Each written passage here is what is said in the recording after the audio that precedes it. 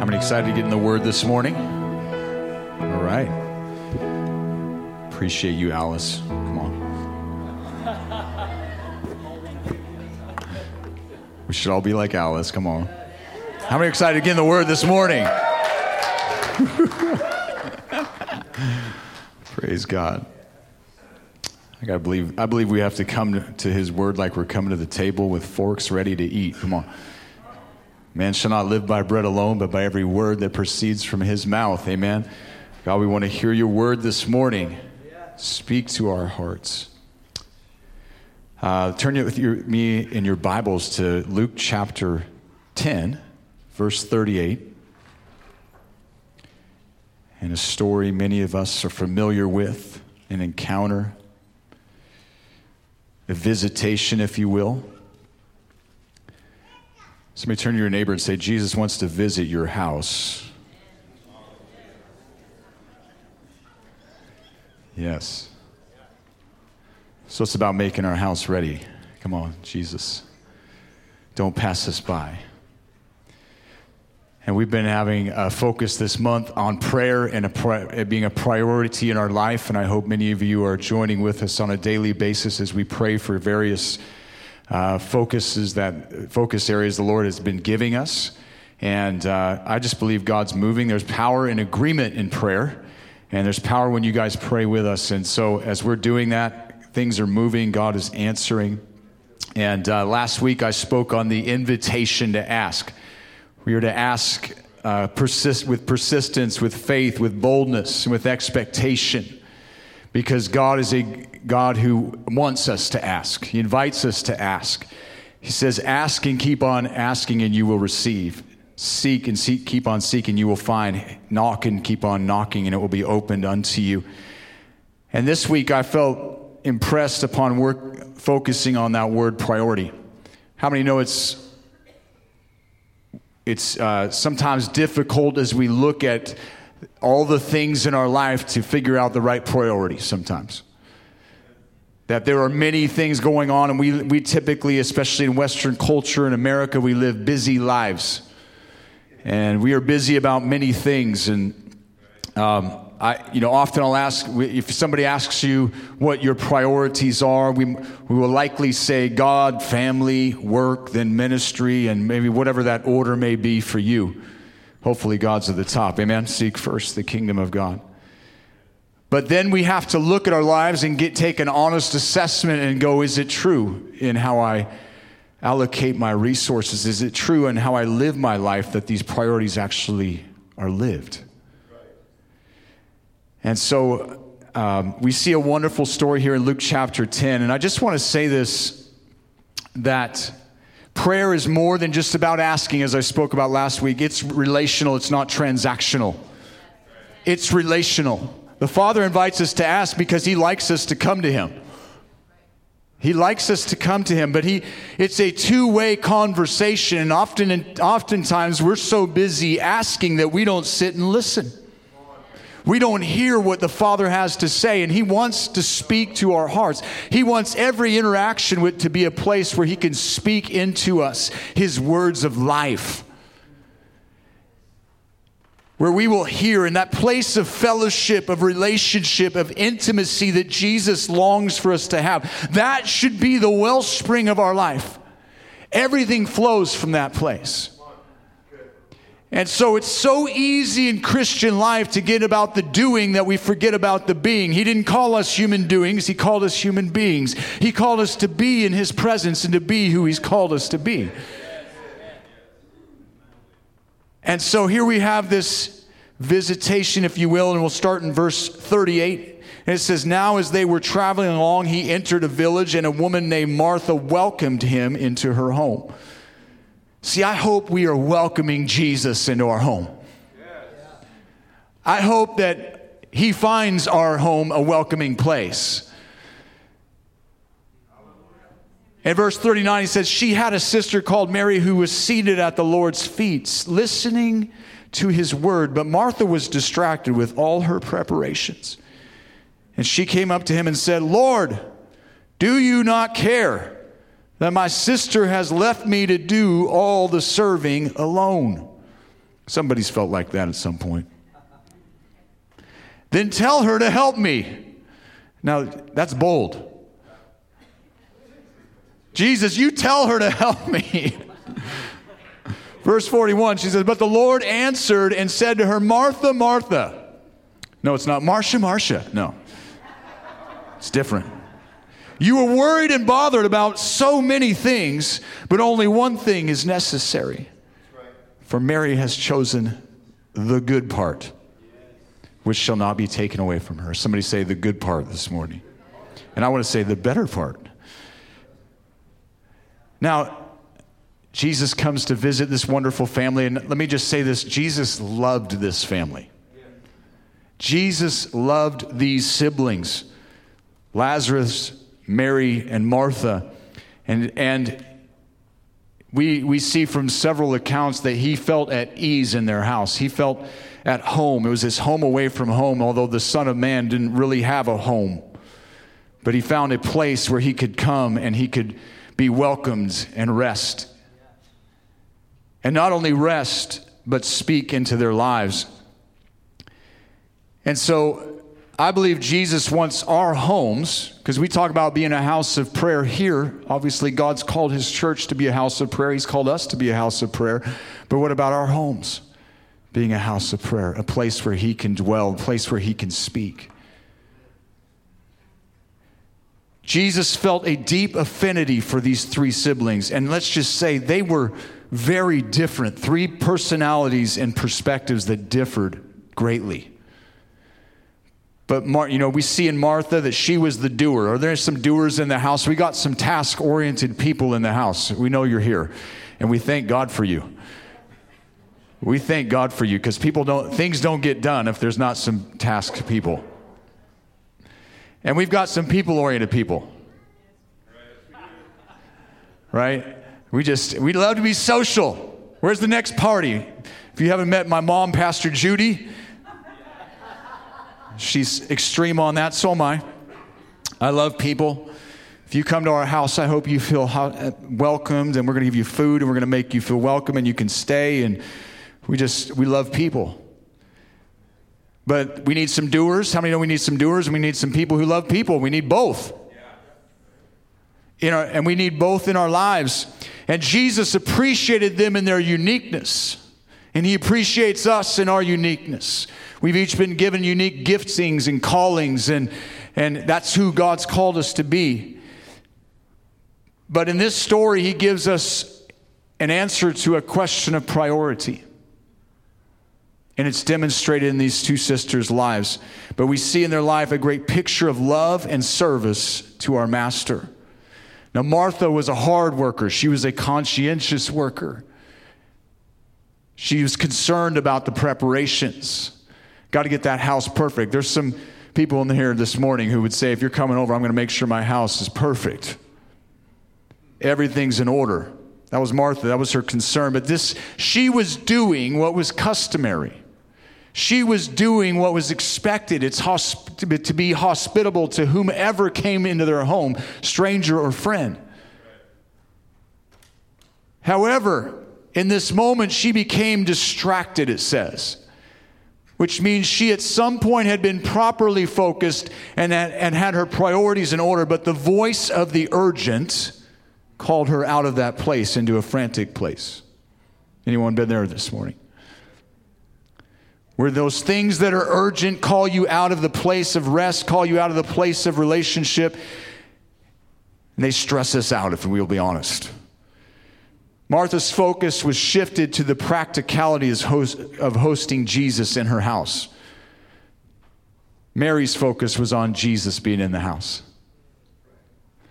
And that's what we want our focus to be. If Jesus is here, we want him to interrupt what we're doing, because it's about him. We can get so formal in our services and in our structure and all that we don't make room for the Lord to have his way. He says he does things all in order, but it's in his order. Amen? It's in the Holy Spirit's order that we give it. So many of us start well. Look at this. Martha welcomes him into the house, And I think that speaks to many of us in our walk of faith, our relationship with the Lord. We welcome him into our lives, but he has no sooner than just sat down and we're busy about, we've been distracted. I've seen it so many times in the lives of new Christians who come in and they're excited about Jesus, and then they get to the cares of the world. And the Bible even says in Matthew 13 that the cares of the world choke the word.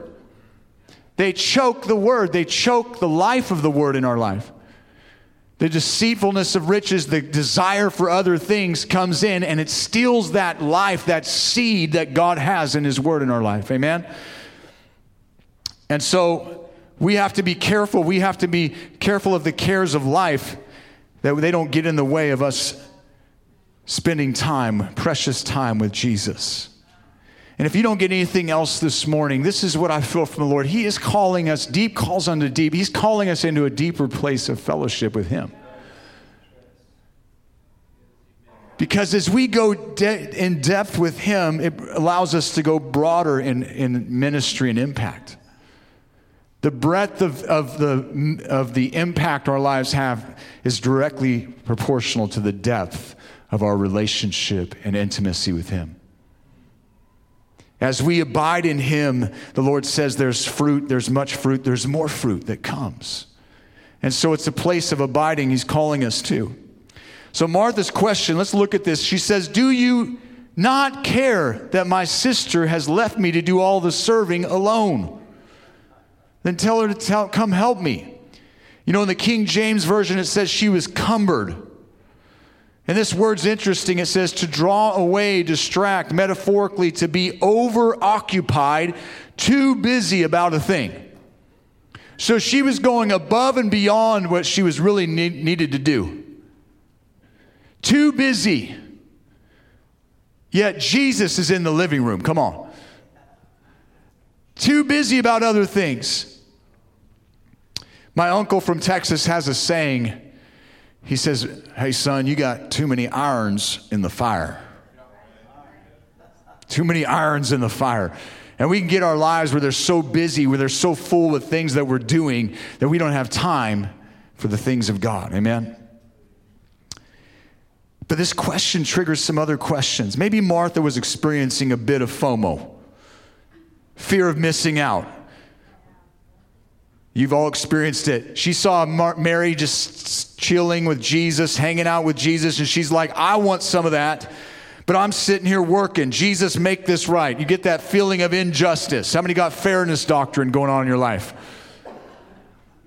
Fairness doctrine. It's not fair. I'm working and she's sitting, and I'm working and she's sitting. Boo-hoo.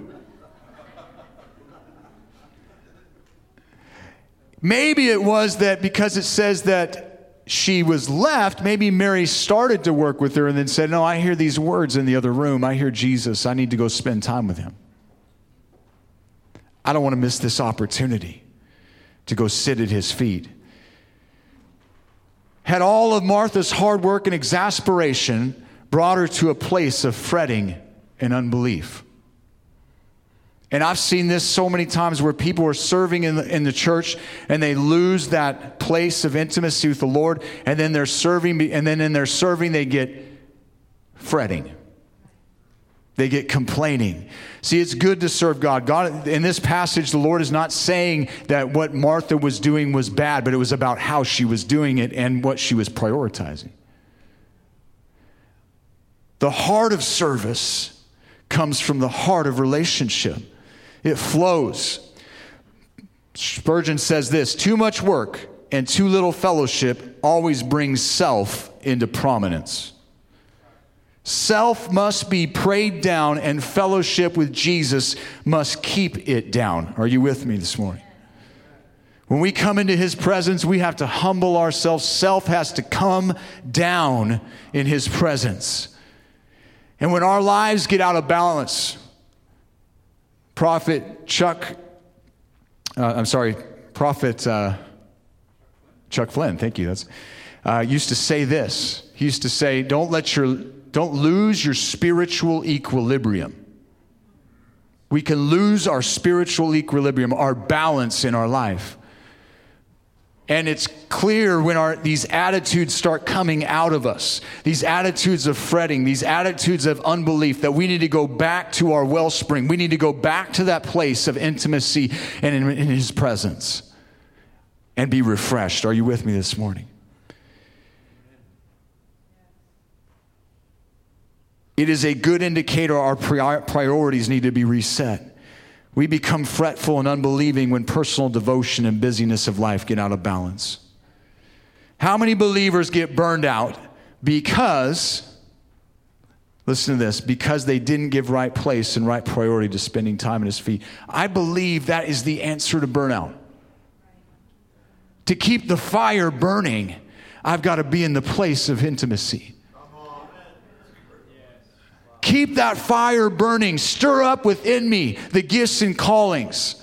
I can't leave that dormant. I've got a responsibility to go into His presence and spend time and be intentional about my devotion.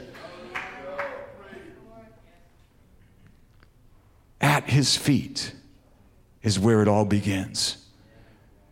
How many Christians end up offended? You know what offended means? I've said it before, but it means to be off-ended. Meaning the direction you're going in, the destination is changed because of your heart attitude. We take offense, and offense is a stumbling block, and it causes us to go astray. And there's many who have been hurt, they've been offended in church and whatnot, and it's caused them to go astray because that offense was not dealt with. And it's easier for that offense to come when we don't have right perspective, and we don't have right perspective when we haven't been in His presence. That's where right perspective comes from, is from the throne room. God, rid us of offense. We get bitter, we get disillusioned state because we've lost perspective on serving Him. It becomes a matter of duty and obligation and not an outflow from deep, intimate relationship with Him. Look at 1 Peter 4:9. How many know hospitality is important? It's important. It's a ministry. It's a gift. Some of you are absolutely amazing. How many, these people that host the home groups, thank you. Thank you for your hospitality. Thank you for opening your homes. Thank you for making a way for people to come into fellowship and be touched and be healed and come into deep relationship with other believers. Because you open your home and you're hospitable. But there's a way to be hospitable. How many know Martha got a little bit sour in this moment? But 1 Peter 4:9 says this, be hospitable to one another without complaint. Do it with right heart attitude. But you can't stop there. You got to keep reading. And it says, as each one has received a special gift, employ it in serving one another as good stewards of the manifold grace of God. That's what it is. We are stewards of God's grace.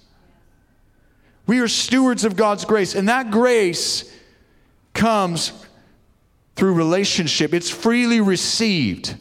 Grace is freely received by faith through grace. By grace through faith, I should say.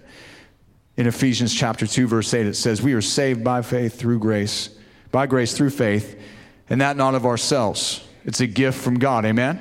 His grace. Now listen, grace, we need the grace to do what God's called us to do, and that grace comes from this place of intimacy. He says, whoever speaks, verse 11, do so as one who is speaking the utterances of God. Whoever serves is to do so as one who is serving, listen, by the strength which God supplies, so that in all things God may be glorified through Jesus Christ, to whom belongs the glory and dominion forever and ever. Amen. In Psalm 100 verse 2 says, serve Him with gladness. Gladness. So there is a serving. God calls us to serve. There are practical things to be done in ministry. There's a reason they call it the work of the ministry. There's work to be done. But there's an attitude of heart that needs to be had when doing that work. An attitude of worship, an attitude of thanksgiving, an attitude of gratitude, if you will. Our fretting in serving is an indication that the grace has run out. Woo. But if it's run out, it's not because of him. Come on. He says, my grace is sufficient. My grace is sufficient. You're not going to be lacking in any good thing. Come on. When we desire it, when we receive it from him. But that flow comes from that place of intimacy and fellowship with him. And often we get burnout. Often we get discouraged. Often we come to this place of despair because we've been doing it in our own strength, just muscling through it. Just muscling through it. And we're exhausted and we're burned out and we're going, and then all of a sudden the attitudes, and we start to think about why me? Come on. And then we start looking at what we've done. See, grace keeps you focused on what he's done. Yes. Oh. Grace keeps you focused on what he's done. And not on what I've done. And so the moment we start keeping count, here's all this stuff I've done. Self begins to come up. It's time for self to come down.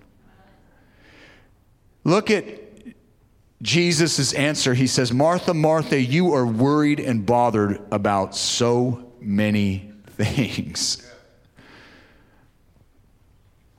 Why do we get worried? Why do we get bothered? But I love this. I don't believe this was a saying this out of irritation or annoyance. That's not how Jesus rolls. I believe it was tenderness. It shows that he loved her. It was kindness. That he was familiar with who Martha was, how she was wired. And he speaks to this thing. And her says, no. I got something better for you. You're worried and you're bothered about so many things, but there's something better. There's a better part that's available to you. See, he knows our character. He knows our concerns. I don't believe it was spoken in a corrective tone. See, sometimes we read scripture and we hear it through our own ears, our own bias, our own filters. Maybe we hear our parent yelling at us. Arr! But Jesus is speaking tenderly. This word worry is to be anxious, troubled with cares. Bothered is disturbed, troubled in mind, and disquieted. And we come to those moments where we are troubled and we're disquieted, and then we have to have some self-talk. Are you with me this morning? It's healthy to talk to yourself. It's okay. It's okay. David did. He said, the psalmist did. He said, why are you disquieted within me? Hope in God. Hope in God. Sometimes you got to how many's had that conversation before? Hope in God. Stop it. Get up out of your miry clay. One might be inclined to ask, how is it possible for her to be in this state when Jesus is in the living room? How many Christians, and if this applies to you, if the shoe fits, okay, I'm not, but we're in proximity to Jesus.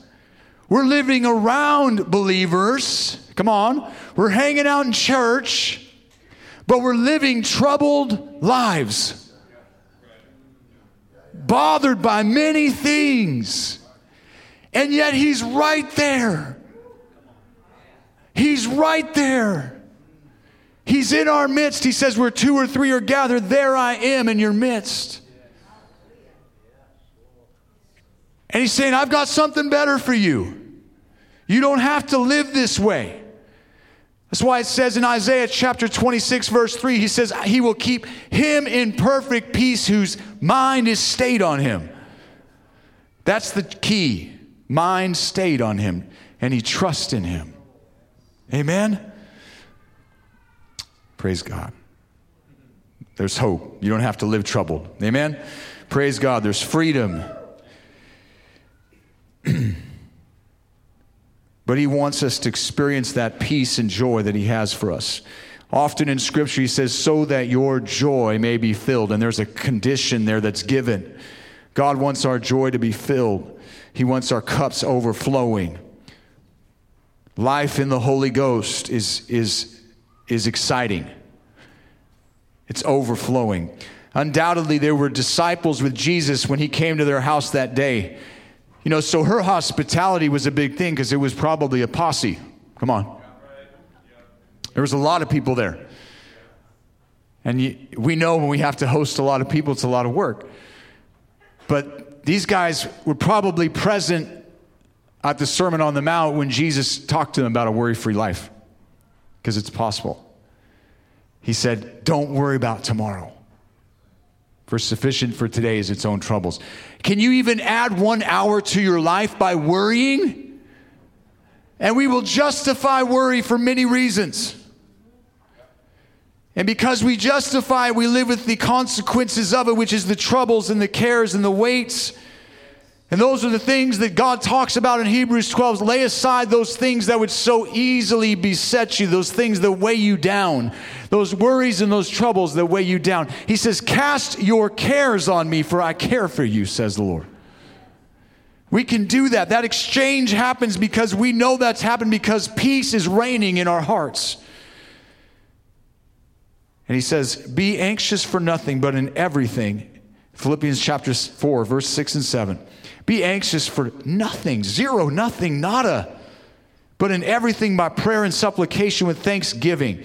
I want you to see that. Prayer with thanksgiving. See, thanksgiving encourages faith, because you're thanking him before the answer has come. Let your requests be made known to God. And you're thanking him for the answer that is coming. And the peace of God, which surpasses all comprehension, will guard your hearts and your minds in Christ Jesus. He'll set a guard around us.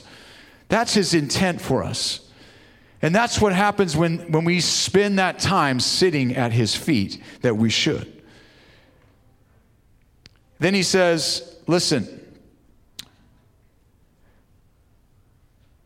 you are worried about so many things, but one thing is necessary. Somebody say this morning, one thing. One thing is necessary. See, here's the deal. Many things, then one thing. What's the problem? Our lives are too complex sometimes. They're just too complex. There's so much going on. We're so busy. We've got so many responsibilities and things that weigh us down, and sometimes situations and circumstances bring us to that point that there are too many things. There are too many things, and he says there's one thing. There's one thing that you should be concerned with at this moment. And he had a similar conversation about one thing with the rich young ruler in Mark chapter 10, verses 21 and 22. Look at this. He says, looking at him, Jesus felt love for him. And this rich young ruler had said, hey, what must I do, right? And he says, follow the commandments. And he says, I've done all these since I was young. And then he gets to this point. He says, one thing you lack. Somebody say one thing. Go and sell all you possess and give it to the poor, and you will have treasure in heaven. And come, follow me. But at these words, he was saddened, and when he went away grieving, for he was one who owned much property. Whew, what an ask. Our lives and our possessions quickly add up, and they become many things. And with each thing, there is another something to make you worry. How many know it's true?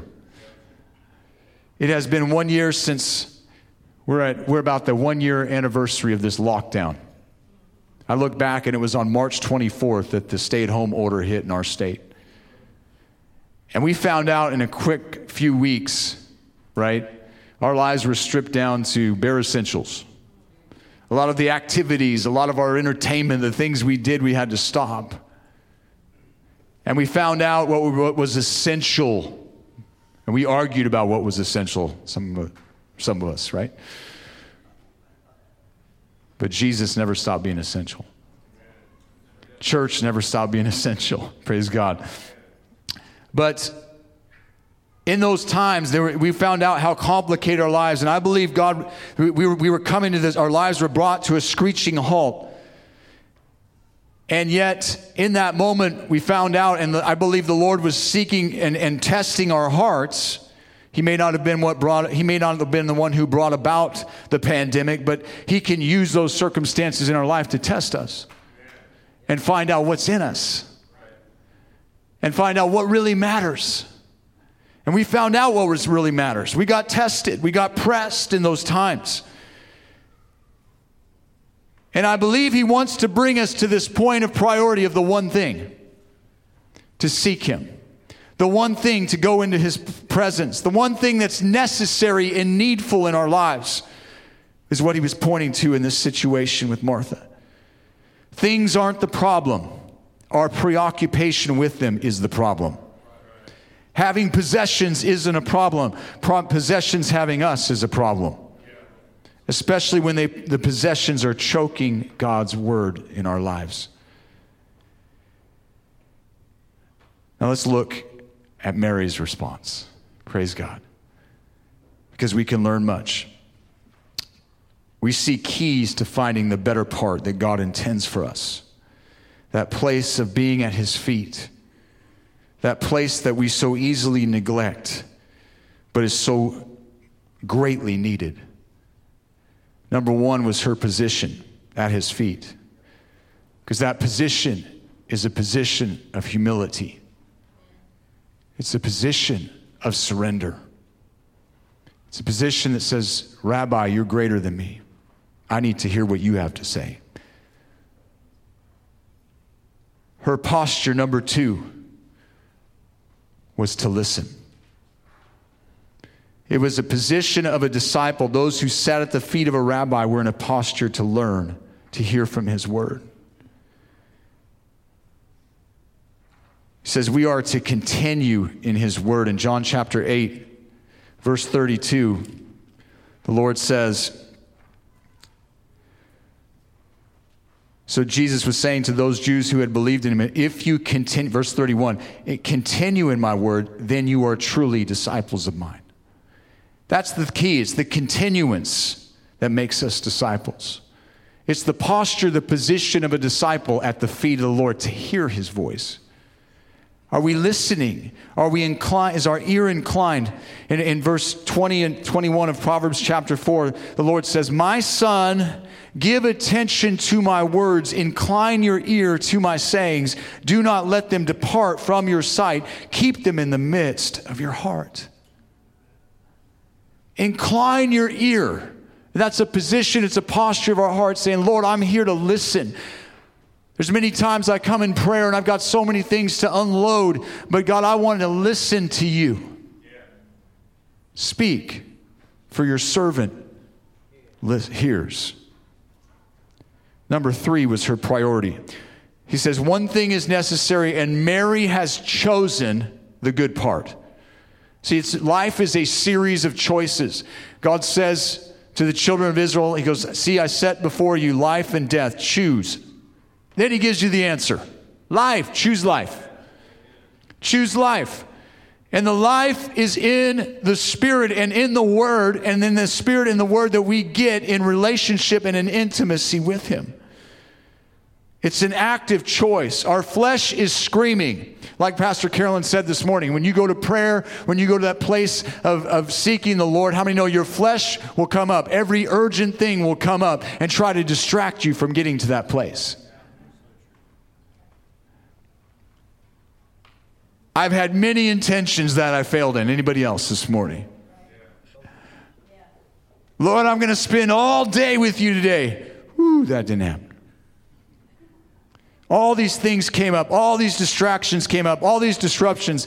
And you know what? It's just that he desires us. And he desires to speak to us.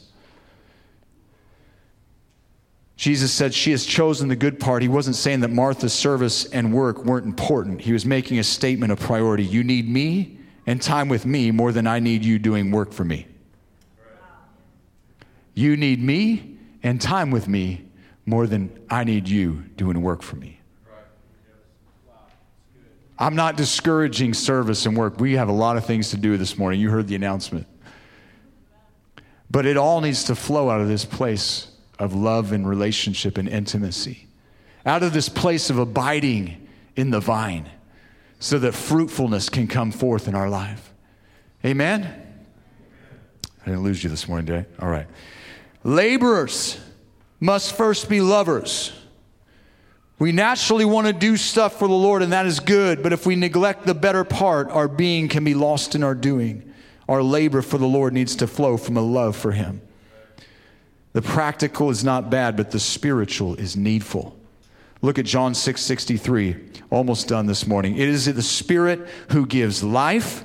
The flesh profits nothing. The words that I have spoken to you are spirit and are life. And see, I know this better part in my life. I've come to know how absolutely essential my time with the Lord is. It's absolutely essential. And my family can tell you how important it is. Because a day when it gets disrupted is a different kind of day for me. It sets the course of my day. It sets the trajectory of my day. David wrote many times about, in the morning I will seek you. There are many saints of old who have impacted the world greatly for the gospel and the kingdom of God. And they quite often have one testimony that their day started in prayer. Martin Luther said this. He said, I have a very busy day tomorrow, so I must pray 4 hours before I go do that.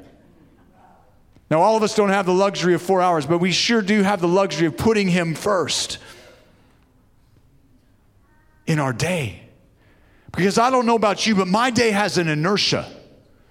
Once it gets moving and the busyness and the cares of life begin to start happening, I get behind. And it's hard to stop and make the time that I had at the beginning of the day when I was fresh. That time in the morning is so essential to me. You know, I love activities. I love spending time with friends and families. I love sports and outdoors. But there is a better part that makes everything else pale in comparison. Time at the feet of Jesus, being in His presence,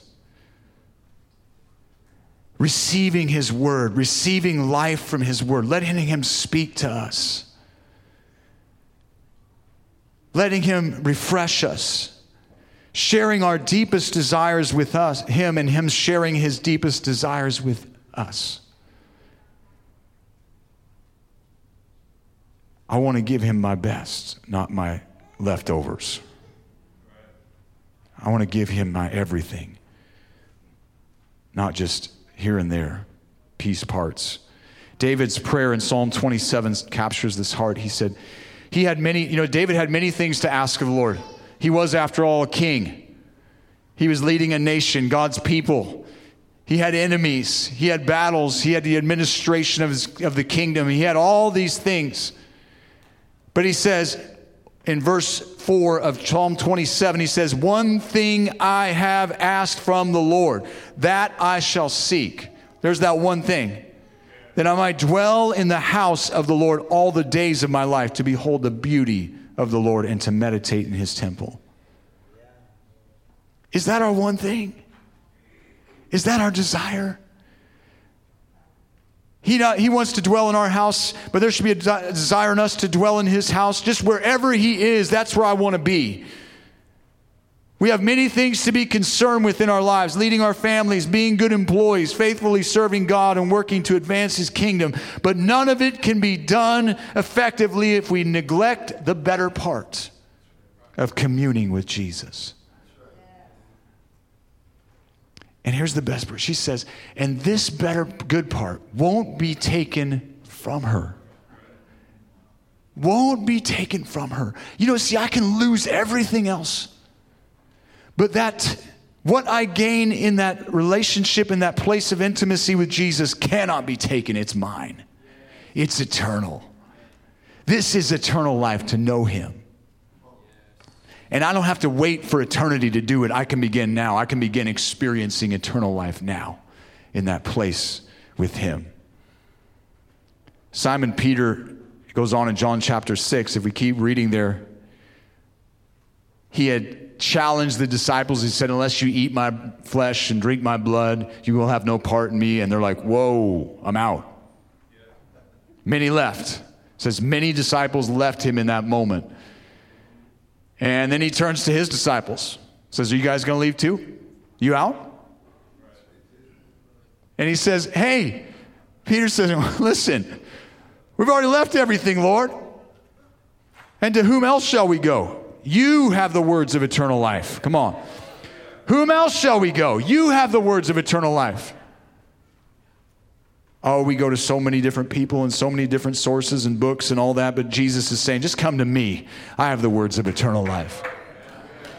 I have the words of eternal life. Heaven and earth will pass away, but my words will not pass away. These are eternal. What we gain in the place at the feet of Jesus can never be taken away from our lives. I'll finish with this, if the worship team would come. Charles Spurgeon says this, the way to get the revival is to begin at the Master's feet. You must go there with Mary, and afterwards you may work with Martha. Amen. Let's stand to our feet. Praise God.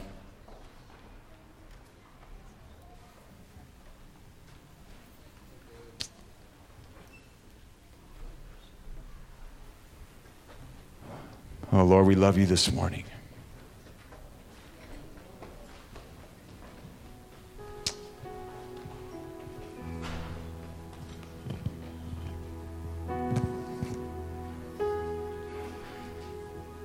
Last week we were challenged to accept his invitation to come ask. But I wonder this morning if we'd give him an invitation. Come into my house. George Otis Jr. was here at the end of January.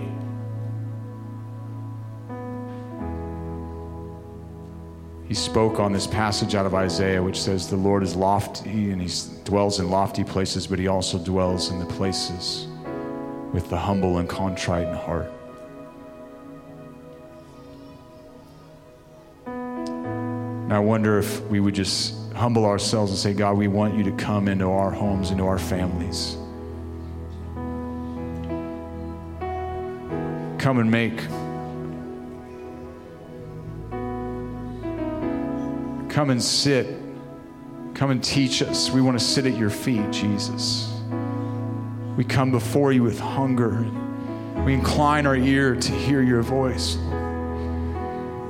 Lord, it's your voice we long to hear. You said, my sheep will hear my voice, and they will not follow the voice of the stranger. They'll know my voice. They'll hear my voice. And they won't follow another voice. So, Father, we're asking you this morning to begin to speak afresh to us. We know sometimes, and this morning we repent, Lord, that sometimes the busyness and the cares of this life drown out the still small voice that you long for us to hear. Lord, you come up behind us and you say, this is the way, walk ye in it. Lord, we long to hear your voice, your direction.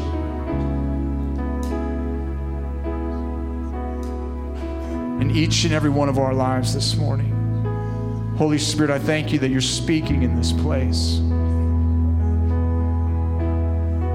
I thank you that you are drawing us unto you.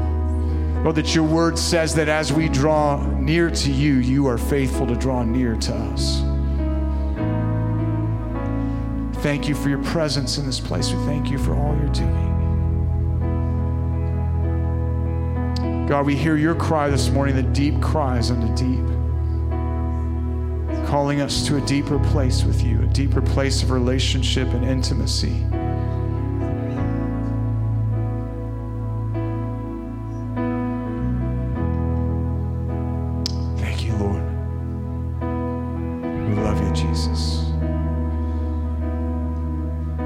I don't know how you need to respond this morning, but if there's things that have been weighing you down, if there's troubles, there's cares, you can relate to Martha and her situation she was in this passage. Holy Spirit's talking to you this morning. saying you're troubled and you're worried about many things, but this one thing is necessary. The Lord's calling you to a deeper place. If that's you, you need to respond to his voice this morning. You respond to his call. I just want to ask you just to, you can come, you can respond where you're at. But as we sing this song, let's just open our hearts to him and just say, Holy Spirit, have your way in us. Speak to us this morning.